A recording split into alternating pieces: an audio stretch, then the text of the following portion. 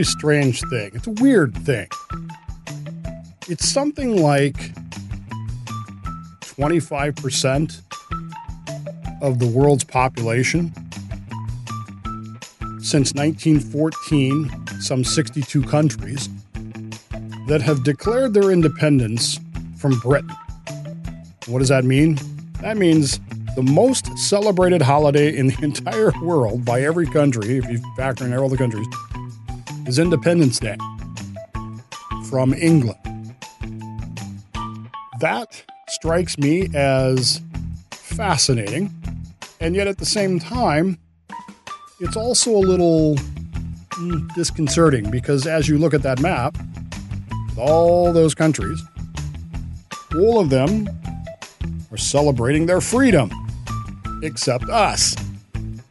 We were not fighting for freedom. And as I continue to elucidate on numerous occasions and every opportunity that somebody will listen to me, and I realize people get tired of hearing it, but freedom and liberty are not the same thing. And we were not fighting for freedom. We were, again, Dave's first rule of history is let the people who were there tell you what they were doing, fighting for liberty, which again, in English, not the same thing. I understand that time and passage and that sort of thing has sort of melded them into one meaning. And in most languages around the world, they still have the same meaning. But in English, the root words do not mean the same thing. Freedom, it implies a group dynamic, whereas liberty implies an ability to determine one's own destiny in a singular manner. We were fighting for liberty.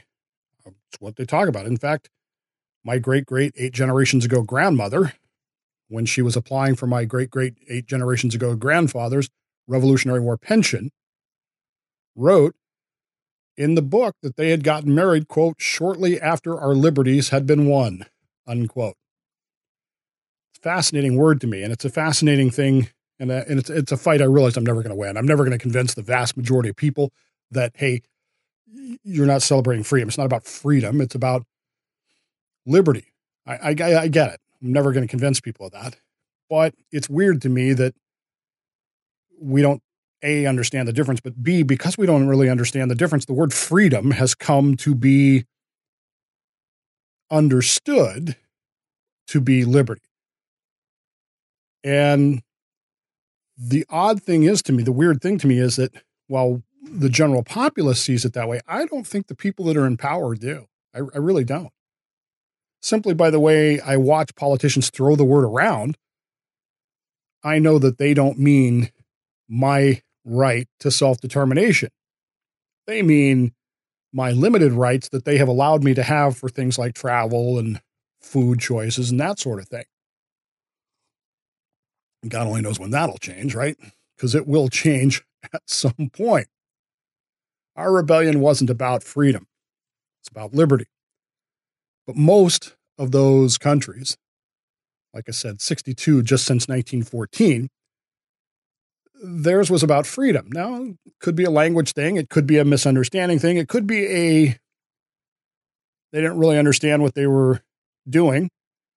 And very few of them, some of them did, but very few of them had to fight like we did to win that liberty, to win that freedom. So there is that element of it that kind of makes you go, maybe there is a different understanding around the world. But it's lately become this world freedom that has really gotten people riled up, I guess.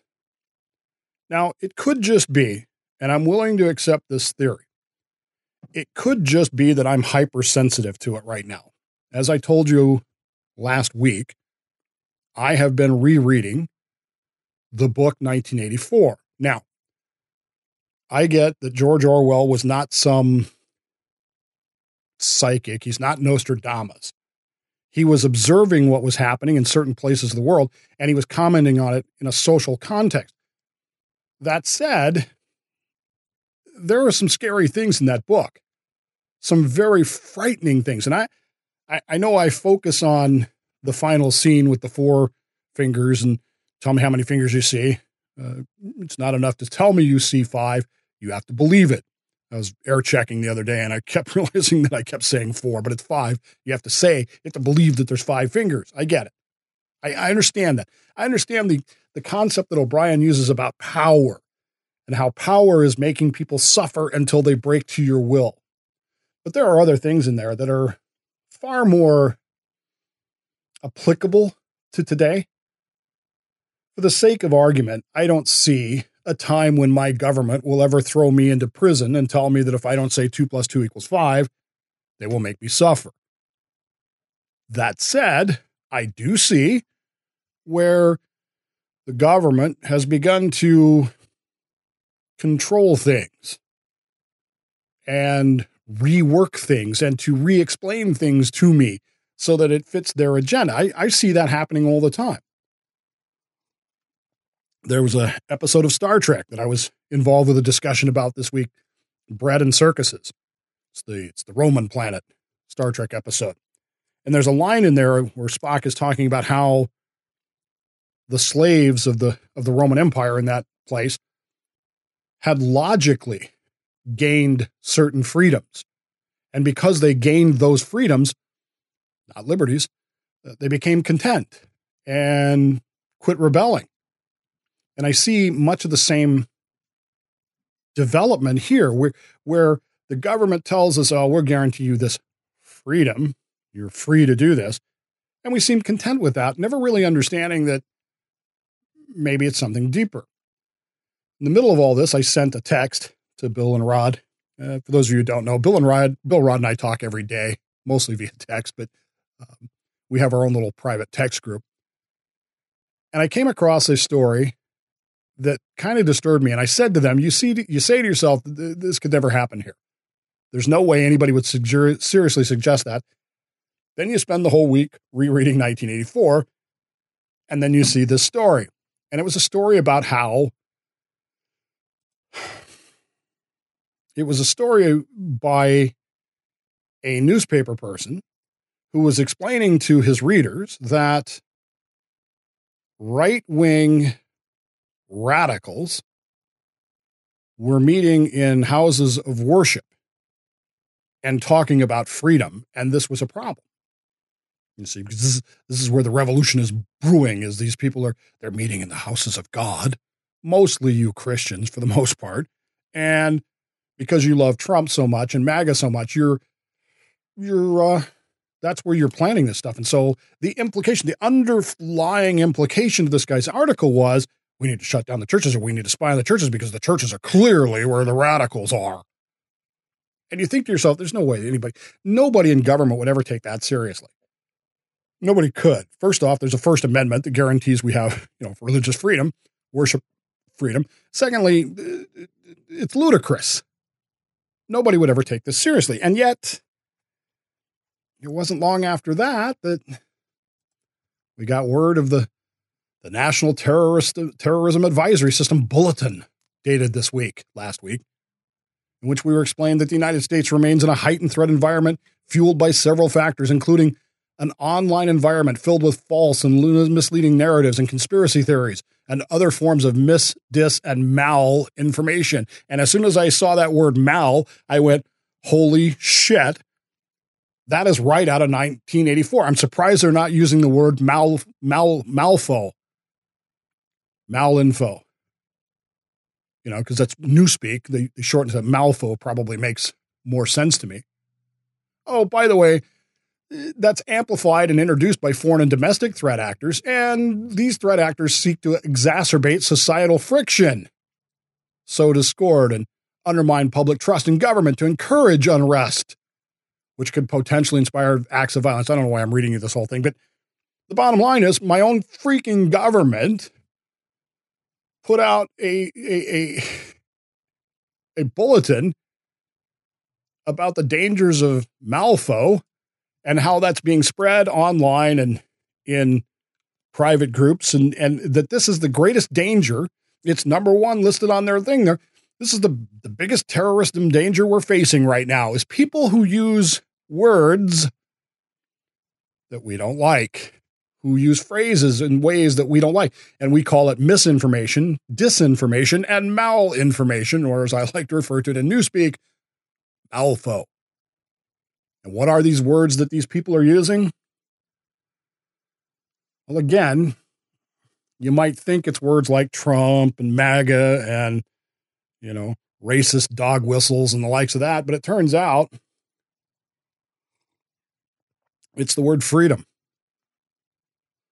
The CBC, which is, I get it, it's Canada, but, media is media in my world, runs a story, said why the word freedom is such a useful rallying cry for protesters. And then to make sure that you understand what they're talking about, the tweet says the word has become common among far-right groups, experts say. Experts are telling the media that the word freedom is alt-right, far-right code for violent extremism. I really never thought I'd live in that world. I never imagined that there would come a day when what I used to consider rational, reasonable people would come to believe that the word freedom is somehow or another bad. Malfo, as it were. I never thought I'd still live to see that day where the ideas that all men are free, that all men are created equal, that the very ideas that fueled so many of these rebellions against England, these revolutions, these declarations of independence from the Crown of England, would come to mean such a negative connotation in the places where they were used in the first place. Dave, it's not that big of a deal, right? That's what I'm told by my friends on the left. It's just a vaccine. It's just a booster. I don't know why you're so hyper about this. I don't know why people are so hyper about this. Well, once upon a time, our liberties, when we fought for our liberties, we fought for them over a very small, insignificant, actually probably beneficial in the long term economically, but unrepresented tax. That was enough to fuel our fight for our liberties. Today, we're told that if we say the word freedom, we're a terrorist. Let me be clear about this, and let me be absolute.